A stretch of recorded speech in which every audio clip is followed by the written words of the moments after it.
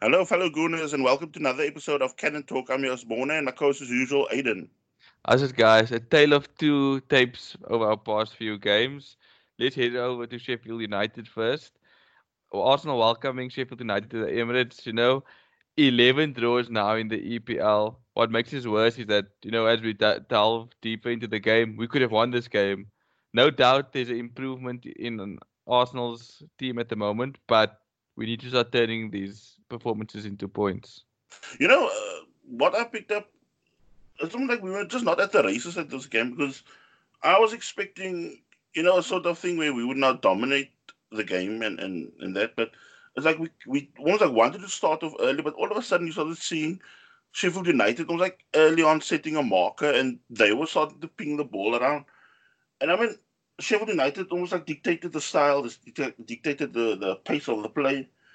And I mean, the thing that also now stood out in the like, especially the first part of the first half, was we were almost like wasteful also with whatever little chances. Because look, they were not also giving us like just clear cut chances. The way we were offering it up to them. And there's also something where I didn't first take note. I'm not sure if you. I actually think you did bring it up in the last podcast where you were talking also about their defensive game like Sheffield United, or I think you and I had a private talk about it, I think. And it's almost like you almost like realize, okay, they're the second best something defense. Was Yes, that? that's right. They're the second best defense in the league.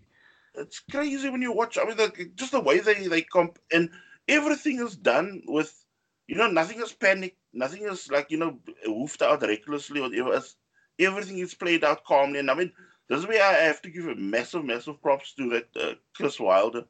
Because I mean, the sort of team he put together. I mean, if you think in like say when you and I were younger watching the old Sheffield United sides, and I'm not talking the one of the Premier League. I'm still talking of that when it was the old First Division. That was almost like the whipping boys. They only had like say the long ball to their game. I think at that time, I'm not sure. Also, when Vinnie Jones also had a period there where they also had like a real rough and tumble way about them when they played. Yeah, like you said, very tough team to break down, and Arsenal just couldn't find the groove. I mean, the first 30 minutes of the game, I think, really belonged to Sheffield United. Like you said, they seemed like the team that's more experienced, more established, and Arsenal were just having the run around. Like, yes, we had our chances of counter attacks here and there, but we never took advantage of it. Mm. I mean, we did eventually got back to the into the game. We could say from the beyond the 30th minute, but Sheffield United really made us work. Yeah, because almost like they were dictating. When sometimes when Liverpool are toying with people, when you think, okay, now we have the upper hand, but it's almost like Liverpool are allowing you to have that upper hand because they're not, taking like a breather. And I think that is also where we almost like laid the hammer down on them in that latter part of the first half because, leading into like close to halftime, almost like again, it was actually almost like against the run of play. Lacazette feeds Saka, and then I mean the young Englishman then bursts down the left flank, whoops in a when you look at his age and you think of that sort of cross that he's playing in for somebody that's, and I mean, that's not his natural position, playing almost like a wing back. And he ends up just floating the ball, beats the defense as well as the keeper, and Martinelli bursts through and taps in an easy goal, 1-0 Arsenal. What I like about Martinelli is he always seems to find himself in a dangerous place or in the right area at the right time. Reminds me of Cristiano Ronaldo. He always used to get Yeah. those tap ins, but it used to come because he knew where the danger was coming. He always had like a third sense or something, a sixth sense where he could know where to be at the right place, right time. Martinelli, happy for him again. I think that was his ninth goal for the season, if I'm not mistaken. Yeah, that was the ninth, yeah. So I mean, we go into the end of the first half, undeservedly, one would say, leading 1-0. And I think Arteta must have had a talk with the guys because it seemed like Arsenal came out stronger in the second half, in my opinion. Yeah, I mean, I agree there, but one thing I also picked up myself, Sheffield United actually came with an even tougher approach second half because I think within the first 5 or 10 minutes, they were just clattering into players, like whenever we would not play a pass off or play a ball in midfield or whatever, they would actually just come in and like a step on the foot. a little run, like, even still running somebody over after they play the ball. And I mean, I think Saka especially, he got battered numerous times because I think the ref at one point I was actually wondering when he's going to actually take out the card to reprimand some of these Sheffield United players. But I mean, they were giving it also as good as they were getting eventually. But my one concern is that, Arsenal were at 1-0 down, being the better team in the second. I'm 1-0 up, not down, sorry, in the second half. Struggled to find that elusive second goal, which has Yeah. been our Achilles heel probably for the past few games when we ended up drawing. But for me, I don't know, maybe you see it differently. I think Pepe on another day could have gotten a penalty for that tackle in the box. Maybe it was a bit soft. But on another day, VAR gives that. So it's very inconsistent. And I think the ref should start using the screen more so that he can look at it and make a decision and say, okay, this is my decision. No penalty or penalty. But at least he gets a look at it and makes a decision instead of having somebody in his ear. I mean, there's the sort of penalties I've seen Liverpool being given like early on in the season via that VAR has been ridiculous. I mean, sometimes the player's just barely brushing the sock of the player, but the minute he feels that the lightest contact, they go down like a sack of potatoes. And I mean, yeah, Pepe, as cheap as it did look, I mean, it was a clip. No matter which way you're looking at it, it was a clip on the shin. So it should have been a penalty. But again, lazy officiating does not make use of that monitor on the at pitch side. And I mean that I thought there was going to be also already the trend coming since it was already the big talking point the Thursday and the Friday already. And it's like none of these officials are actually going to the TV and making the decision by themselves. It's every time it's because it's almost like they're already professionals in it, and now it's almost like you get this sort of technology in your hand to make decisions, and you're almost like you're still screwing it up. Yeah, and it's not the first time. It's happening over and over in the Premier League.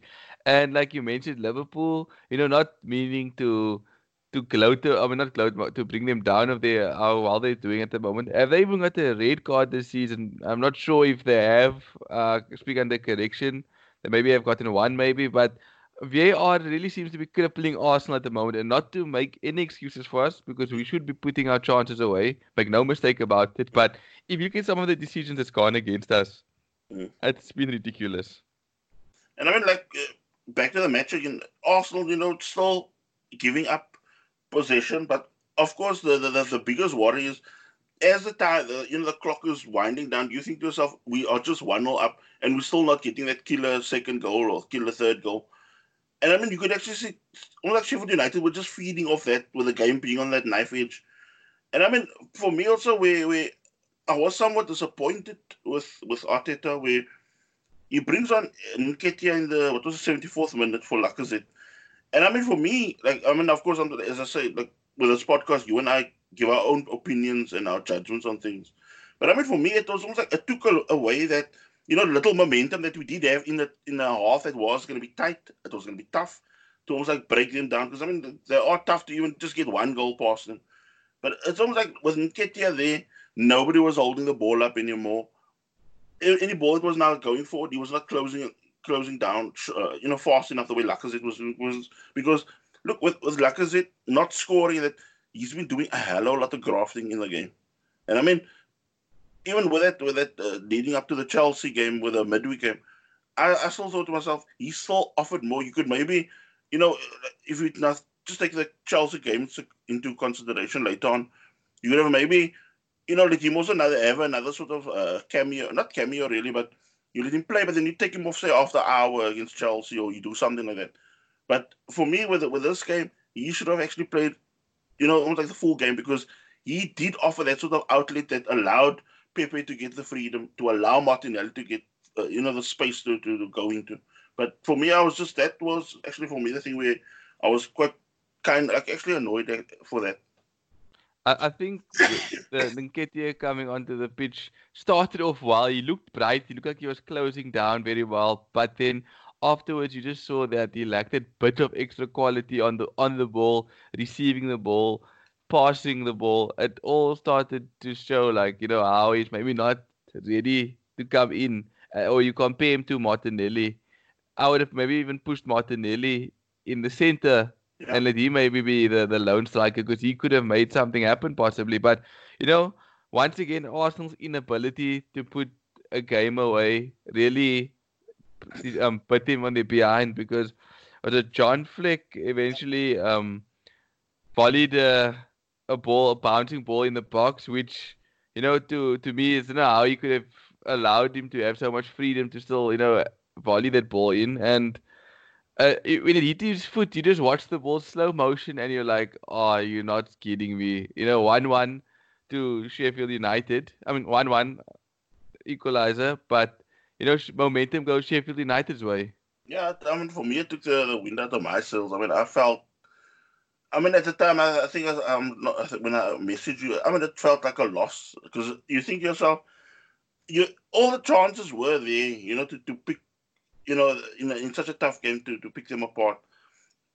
You don't, add to your goal tally and then this sort of thing happens, and it's come to bite us from the Emery period now in the start of the season through to the Freddie period, and now it's still lingering on now. It's like something I still don't know how they are going to tackle this because it's we just don't have that sort of neck to see us over the line. So it's not like you have to score your 2 or 3, 4 goals, whatever, to get that sort of breathing space. Because right now, a 1-0 for Arsenal, or this current Arsenal squad, is not, excuse me, is not good enough.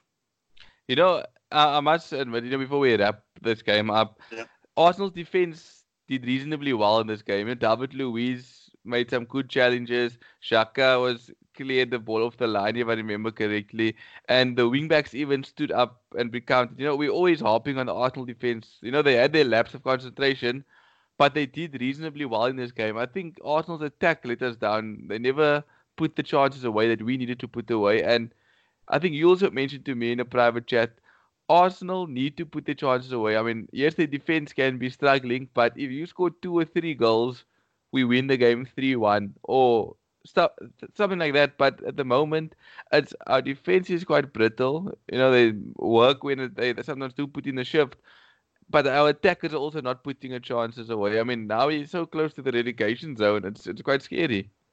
Because I just think at times it gets to a point where you can play as solid as you want as a defensive unit, but there is always the one of that. I mean, I'm talking of this current squad now. There's always the one in the defense that's going to do some sort of miscalculation or an error or whatever. And I mean, it's become almost like a walking joke already, or a running joke in the media already. Where they know also, as much as you're trying to stick behind the club and to get behind Arteta and the squad in general. But it doesn't like you do know there is always a rick in the squad where something's going to happen and it's going to go wrong. Because right now you're not having like with the firepower now. It's almost like Martinelli's not taking the mantle solely really, and a different sort of Lacazette is now brought into being. Like, the more like a hard working, like the Giroud type that used to, hold the ball up, set everybody else up. But I think he needs to also come out of his shell now, going into the next few weeks now. Because look,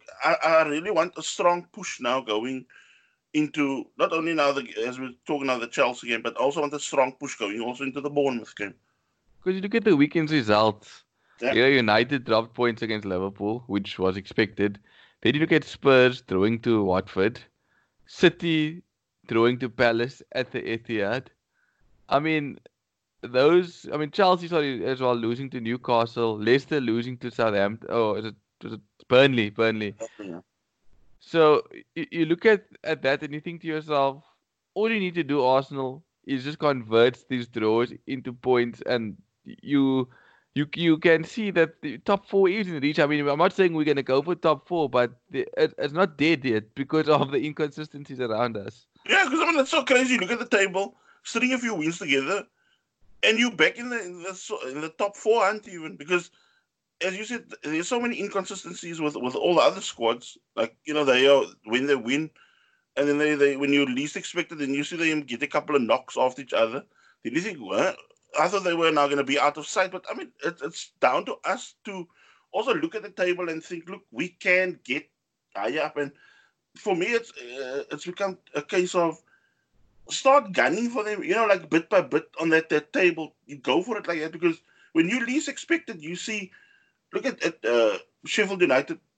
almost like played almost like the heart out that against us. Did you see the way they played against Man City? They did try to do the same, but I mean, eventually they do crack because it's not like Pep was going to tell his team to go easy on them. They went for a full 90, hard in on them, and it led to that goal for Aguero.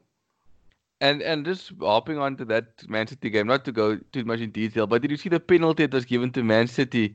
I mean, very similar challenge on Riyad Mahrez that was on Pepe. Penalty given by a VAR, and then not penalty for Arsenal. Yeah, So very much inconsistent. But going to the bridge, I mean, you and I on the previous podcast actually spoke about how we needed a minimum of 4 points in this games, but going to the bridge, not the result we would have hoped for, wanted, but you can't deny the passion and the grit and the desire and the never say die attitude that Arsenal gave. I mean, we haven't seen this attitude in a long time. So, what was your thoughts on the game? for me, I was actually laughing because last night, sometimes what I do when I go into the sauna, I actually have out like the podcast, running, so I can like listen to what you've not done.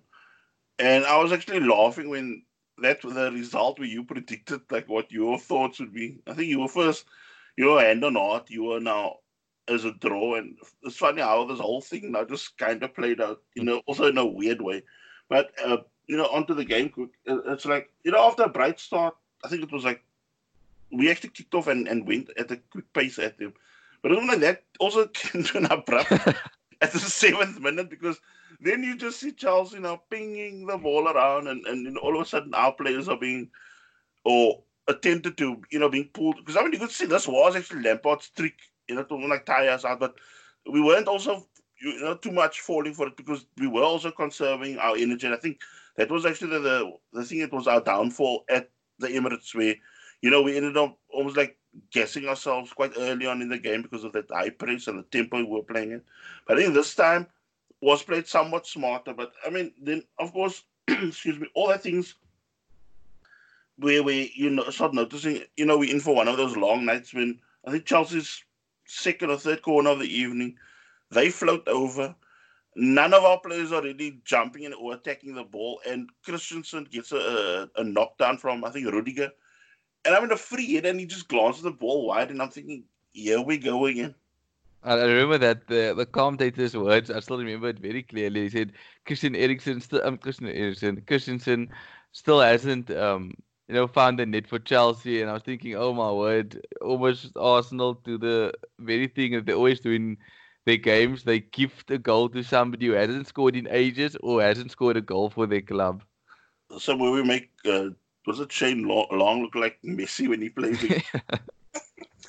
So yeah, under the game also then 16th minute, Hudson-Odoi. I think he was attempting actually a cross, but I mean the ball ended up floating even further than they expected. And of course, I think Leno was actually caught off his line, and I first thought he tipped it over, but when they showed from the cam that's inside the goal, I think if that ball had gone lower, you would have actually been embarrassed and beaten. Yes. He actually mistimed his jump completely. Yeah, at that point you thought to yourself, oh no, this could be a long night, and lo and behold, Shakran Mustafi. I mean, what he thought. I mean, if you're not, I mean, you've played football as a kid. If you're not sure of yourself or you're not sure of how you're going to get the ball to your keeper, you boot that ball into row Z so that your team can get organized again. And he, like, as the whole team was, I think, moving, trying to spread the game and that. So it's almost like leaving him and David Luiz now almost like exposed or vulnerable. He decides a back pass, but of course gets it heavily under it. Tammy Abraham intercepts, goes around Leno, and I mean Leno first once you could see Leno wanted to trip him first, and then he pulled away. And then by the time he's past Leno, Tammy Abraham gets shoved down to the ground by David Luiz. Although I must say, I mean it was now a penalty and a red card, but when I was first also agreeing with the ref, but when I had to look at the replay again, by the time Tammy Abraham hits the deck, Mustafa is already on the goal line.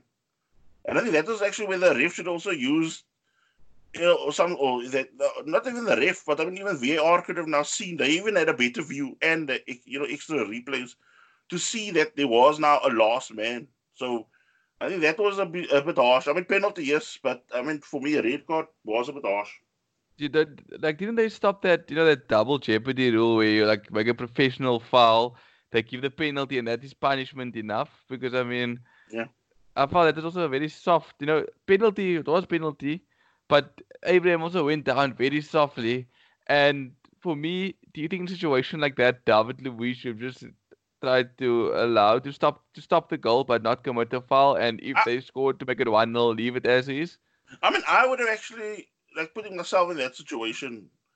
You could see Tammy Abraham was still trying to line himself up, and for me, I would have actually was like try to more obstruct him, just try to go in with a sort of jogging stance. Because look, he's trying to get himself almost like more goal side to get that angle to shoot as a right footer. And I was just thinking, if I was now a defender, I would have just gone face to face and jockey him like that. So, but let him rather crash the ball into you or whatever, or have some sort of pop at goal where maybe it's going to be a goal from an acute angle, but still, you just keep your hands away from this whole thing because that has actually been my biggest headache also with the team in general, where they are not doing things like clever, like where I was telling you with the tactical fouls, where it's just like a random running to somebody or whatever, but we do it so obvious, like the shove, you could see the way the shove, he's like off, holding him to the ground, and I think you're not doing yourself any favors doing that. And then, Jorginho slotting in another goal for Arsenal, making it 2 in 2 games. Arsenal also not renowned these days for ever saving a penalty. So, I didn't have any hope. And I think at 1-0 down, to be honest, I don't know how you listeners felt and how you felt. I literally felt like putting the TV off and going to sleep because, I mean, I have to, like, be up quite early in the mornings. And you think to yourself, do I sacrifice sleep?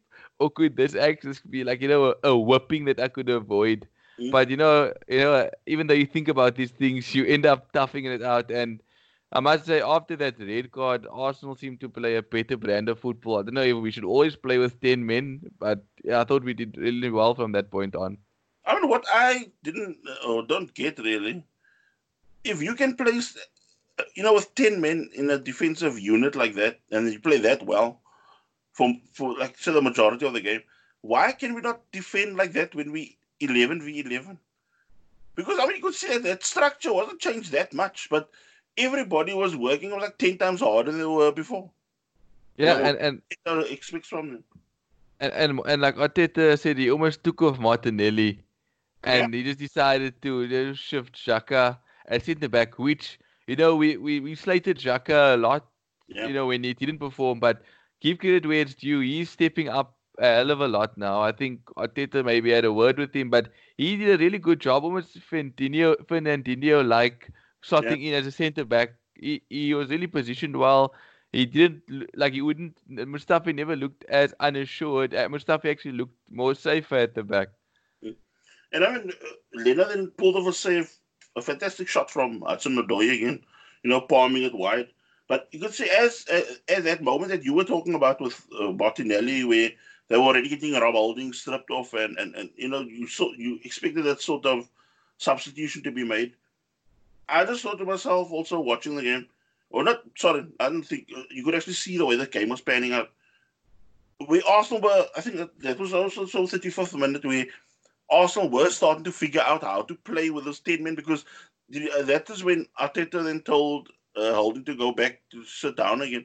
Because then all of a sudden Arsenal started almost kind of outnumbering Chelsea again. Because now it was like Chelsea didn't figure out now how we're going to deal with this now because the sort of attacks that were coming now from left flank, from the right flank, and little through the middle, Torreira was getting a bit more freedom. When he now saw, okay, nobody's tackling him, you would carry the ball even further to set up more attack. So, we actually, I was actually surprised how well we then dealt with this, being a man down. Yeah, it on another Arsenal side would have probably gotten humiliated. But I don't know if you give kudos to the guys and Arteta, or is it just Arteta who came in and started changing people's mindset? But it seemed like Arsenal, dug in and did well to get to halftime only 1-0 down.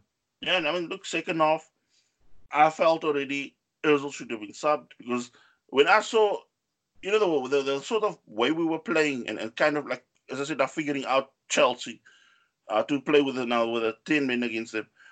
Özil was not really carrying the weight, of helping out. So it's not like you were down to actually 10, 9, because he was not now doing the pressing anymore, whereas others were, wherever they could, they were pressing. Other than that, they would be cautious. And he was also not, holding onto the ball, trying to win us time with the ball. So, because every time I was watching him, because that also shows also a lot of of a person's character, to be honest. I mean, I don't want to now go an old slag thing of Ozil, but you could see when he had the ball, he would just give the ball off for someone, like let somebody else do, handle the business instead of him being the senior player, kind of dictating the pace of the game. Almost like, you've needed to slow down to win, so your teammates can catch their breath. Do that. But I mean, he just went about these little thing, doing his little side jogs and whatever, not really being part of any pressing and that. So he then got the boot at 55 minutes, which I mean, I really expect. I actually thought earlier, of course, but he then came off. Guendouzi came on, who also brought that sort of energy, and then it was that sort of drive that you and I were talking about when sometimes he gets too carried away when we, 11v11, and he used to kind of, it was like seal off a game for us. This time, that sort of energy was now needed, and he was now carrying the ball wherever and tracking, almost like most of the runners he was tracking, because him and Mason Mount had probably for that period that they played on the pitch together, they had scraps, trips. I mean, back and forth tripping each other, obstructing each other, trying to break up play, and that. So, that was actually a good battle to watch.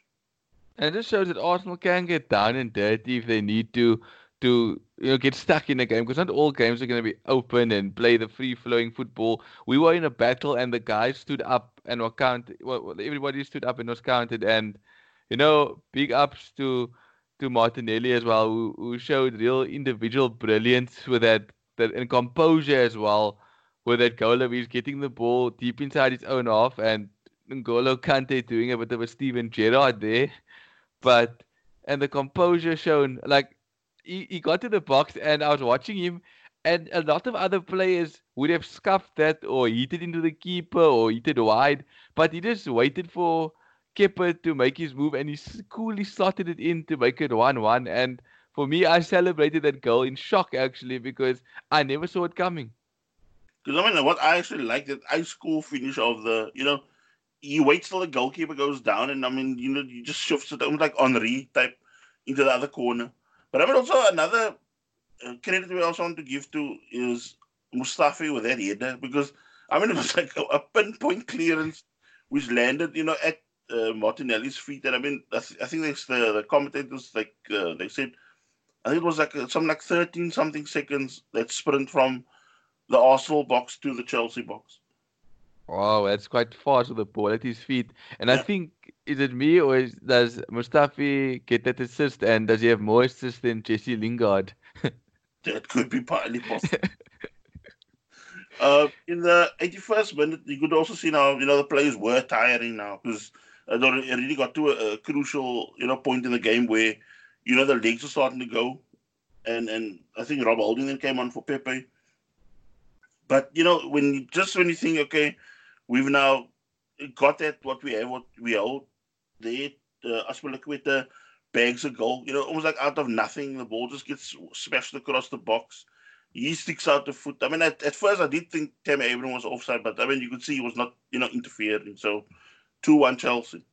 Arsenal switched off in that short corner. I mean, at that point in the game, you don't switch off, but it's been our Achilles heel. I don't know if we're tired because we've conceded a lot of late goals under Arteta. So it's definitely something that the guys need to try to work on. But I think it's also a trend. I mean, I've watched now, so the past 2 nights, I've watched some Copa del Rey and some Premier League games. And it's like everybody's using the short corner. It's like a trend at the moment. I don't know if you picked up on this. Yeah, I haven't actually, but now that you make mention to it, thinking back to a lot of goals you've seen happening, it's, maybe everybody's taking knowledge from Alexander Arnold against Barcelona that sparked maybe the interest in doing more of those short corners. Yeah, I mean, I think I watched. It could even be one of the Coppa Italia games also this past week now. Where a corner, the player takes the ball, puts it down. Everybody's expecting him to take it, and almost like out of the like your blind side as you're watching the game. Another player comes and just hits a long ball for a corner, like takes a corner. And I thought, how did that work? 'Cause, I mean, that was also another sort of ploy I haven't seen in a while. To be honest with you, once Arsenal conceded that second goal, I thought game done. I felt gutted because we put in a real good performance, and a draw for me would have been as good as a win. I mean, you 10 against 11 at Stamford Bridge.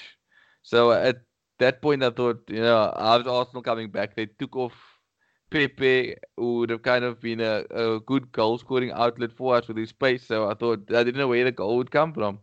And I mean, I think this was actually gold.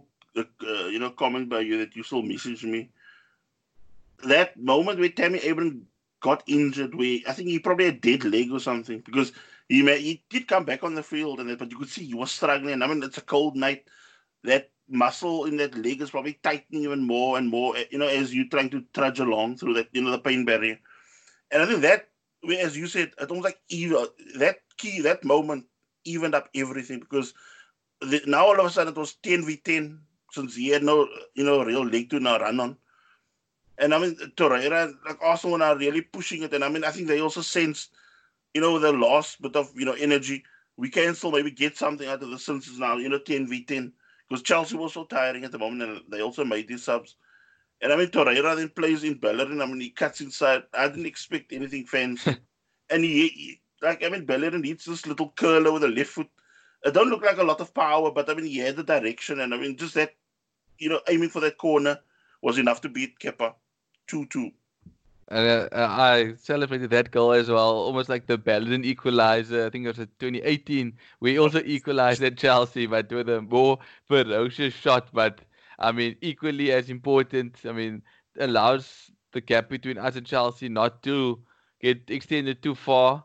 I mean, the results did kind of go in our favor yesterday, with not with Spurs, but I mean with United dropping points. So throwing at the bridge, not the worst result.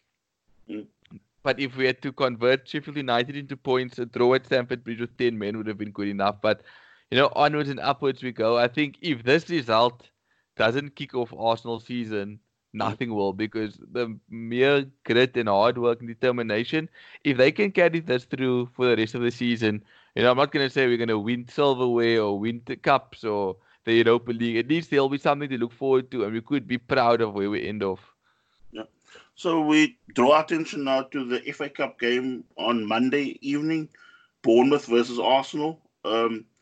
Actually, first ever FA Cup meeting between the two teams. Quite strange to get, to say that in these times. Mm. But yeah, the first time they meet each other. And I mean, Arsenal unbeaten to Bournemouth the last 4 meetings. What's your thoughts on that tie?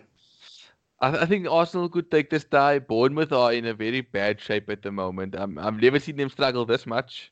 I mean, yes, they picked up a victory, was it yesterday or the day before?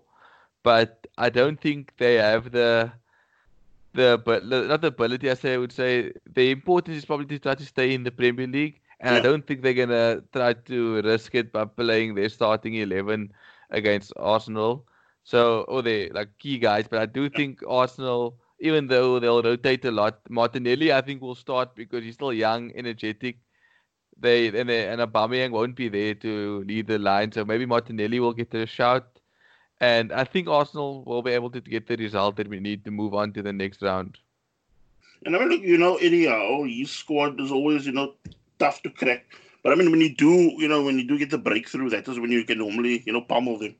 And I think that is also the sort of mindset the players should, go into this tie, because I think a lot of the players are also, I think some also want to, get this game over and done with, because I think this Premier League winter break can't come, soon enough, because I think they actually most of these teams are actually now looking forward to the sort of break. We can now finally, recover from all this, the battering from the Premier League, and recover now. Let the muscles recover. Let that, any little niggles or strains, let that recover then over that period. But I mean, I also hope the if this whole thing now happens where they now do go to Dubai for the summer training camp, the mid-season training camp, where they can actually, it can be of benefit to the squad also, where little things can be also ironed out. It's been our, as you said, Achilles heel earlier. Yeah, so I think, I would like us to have a decent run in the FA Cup. So getting the result will be good. And just a quick question with this we kind of winter break they're having. Is it only done for Euro 2020 coming up, or is it something they want to roll out in the future? Excuse me, I just want to make a correction quickly. We have the game on the Monday, the 27th of January, and then 2nd of February we have Burnley. We are away to Burnley at Turf Moor, and then after that is the 2-week break. So yeah, it's actually an experiment because they noticed in Italy they don't have the full winter break anymore now. It's also like a short 14-day period, and the Bundesliga do about a 2 to 3 week break as well. So I think they also now want to get themselves into that sort of mode because when teams are, as you said a few months back, when you start playing people into the red zones and your squad is getting injured and have all sort of niggles, you also need some sort of time to recoup away from the game. And I think this is the sort of 14 days where you can do that type of thing. I think it's good. I mean, in the European competitions as well, the English clubs always suffered because of eventually, running out of steam close to the end. And especially in the European competitions as well, like the Euro 2020 and your World Cups as well. So it'll be good to have players recuperating, rested, and maybe they'll come back stronger. Hopefully that's the case with Arsenal. Because I think from what I've read last week, I think Kolasinac, he would probably be right after that break because they actually want him to heal fully. And also, I think I don't know which other players they were mentioning that they were also like kind of nursing into. Oh yeah, Tierney, sorry, he was also talked about probably coming back even after that 2-week break because he's now, as I said, he's doing already like weight training. He's doing lots of running and that. So they would probably then use that almost like 2-week break to get him maybe into match mode again. That sort of. So then you could have like two left backs return again, and then it gives that freedom to Saka again to be a winger again. Yeah, it's just unfortunate with Saka. I mean, he has so much to offer going forward, but yet at the moment he's really tasked doing a difficult job at left back, playing out the position. I mean, one thing I must say with regards to him, he's won a hell of a lot of respect by me, and I mean, I'm sure many, many Gunners, because for somebody like that, your mindset is attack, attack, attack, and now all of a sudden you're asked to defend and sit and play even more like responsible about stuff. So hats off to the kid. I mean, he's doing a hell of a job. I guess it can only strengthen his game in the long run. Yeah. So we end off our podcast there. We're just gonna have a couple of talking points, not too many, as we're winding off this episode. Um, One of the talking points that's now rearing itself now after the Chelsea game is that Ceballos is actually now wanting Real Madrid to dissolve his loan deal with Arsenal so that he can still get the latter part of the season a loan deal at the club where he can play regularly. A bit of a pity if that's going to happen. He was really a live wire when he came into the squad. Picked up an injury, and obviously the toughness of the Premier League does eventually get to you. But I felt he could have offered more, and I'm not too sure what Arteta's gripe with him. Or if Arteta doesn't see he can fit in the team, it's a big loss. I mean, compared to Ozil at the moment, and I've always been covering up saying we can't get rid of Ozil because he's one of the only so-called world-class players we have left. But Ceballos could have done a similar job to Ozil, but would have worked off the ball more. So I mean, I'm actually he's quite disappointed because look, he hasn't played since November 6th. He had that 2-month recovery period or 1.5 months out. But it's almost like he did not see anything, where he can, he's given that chance to now come back in the squad. Or, an opportunity to win himself back in the squad, which I find somewhat disappointing. That's like with Guendouzi as well. It seems like Arteta hasn't, like with Emre, Guendouzi was probably the first name on the team sheet, but now with under Ljungberg and Emre, under Arteta, it seems like he only gets a shout if someone's suspended or if someone's injured or if it's a cup tie. Mm. Yeah. So there were now talk or rumors now also that loan deal still bouncing around, but I'm not really going to get involved in that talk right now because one thing that's actually become I noticed also on Twitter it's starting to rear itself more and more now. I mean, of course, it was all like something that not the fans pick up on it, but they don't really want to talk about it. And this is now down to Raul Salnehi. We talked about it, I think, last week or the last few episodes about it, where it comes down now to also responsibility of recruitment because if I have this feeling almost like Arteta was always promised things like when he had to now sign the deal with us, and now that he's now signed and whatever everything is signed and sealed, and we're into the January window, and now it's almost like they dragging their feet now with everything, and it's not like we do not need players. We do need players, and I'm not saying we should now go on a spending spree because everybody knows January is tough to bring in players because everybody is normally settled in their squads. But I just think to myself, look, you the guy that's like CEO of the club, you should see because look, the club has now made whatever say funds and that available.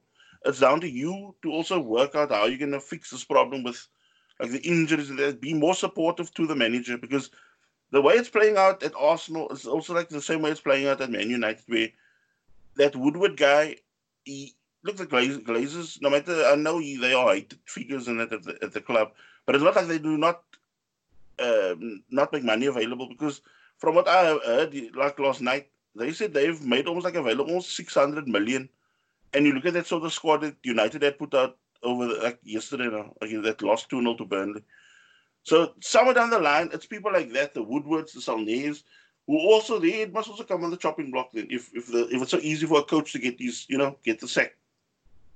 Yeah, because you look at the amount of money, both Arsenal and Liverpool, and not Liverpool, United have spent on players that haven't made an impact. You look at Fred, for example, they spent exorbitant amount on him. Then you look at Pepe. I'm not saying he might not come right, but we needed a centre back or another dominant defensive midfielder, but we ended up spending so much on a wide player, but it's not yielding any fruit for us. So, Arsenal have been spending money, but if you look at the money they've spent, Mustafi was what, 30 million. What they spend on Mustafi? Yeah, 35 million pounds on Valencia. Yeah, I didn't even think it. I thought I was overstating the amount because is that worth 35 million? Then you look at yeah, what Gary Neville said, and Valencia were actually willing to give him away for free.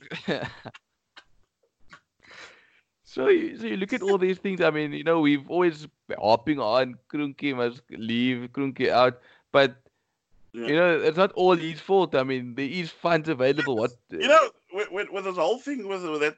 Just say I'm just thinking of the Mustafi thing as a point in this whole thing. It was like giving an old man money to go to a stripper place, and he's just letting the money rain. They like the way Gazidis went. I mean, if we had people that are almost like a bit smarter, they can probably need whittle a fee like that down to like say 15 or 20 something like that, or even less. But it's not like I think that's a big point that you also said last week. We're almost like spending for spending's sake. We're not spending to think, okay, is this guy going to take us now, 3, 4, 5 years down the line? Let's just put it into perspective. Before we end the podcast, we spent 35 million Mustafi. Sadio Mane cost Liverpool 30 million. Salah cost Liverpool 36 million. N'Golo Kante cost Chelsea 30 million, and we paid 35 million for Mustafi, and we say we don't have money. It's crazy. So I said they're just pushing the money away in all the wrong directions. But okay, that's be in the end of the podcast now. Hope you guys have a fantastic weekend. Onwards and upwards, Arsenal. Come on, you Gunners. Let's get there next round of the FA Cup.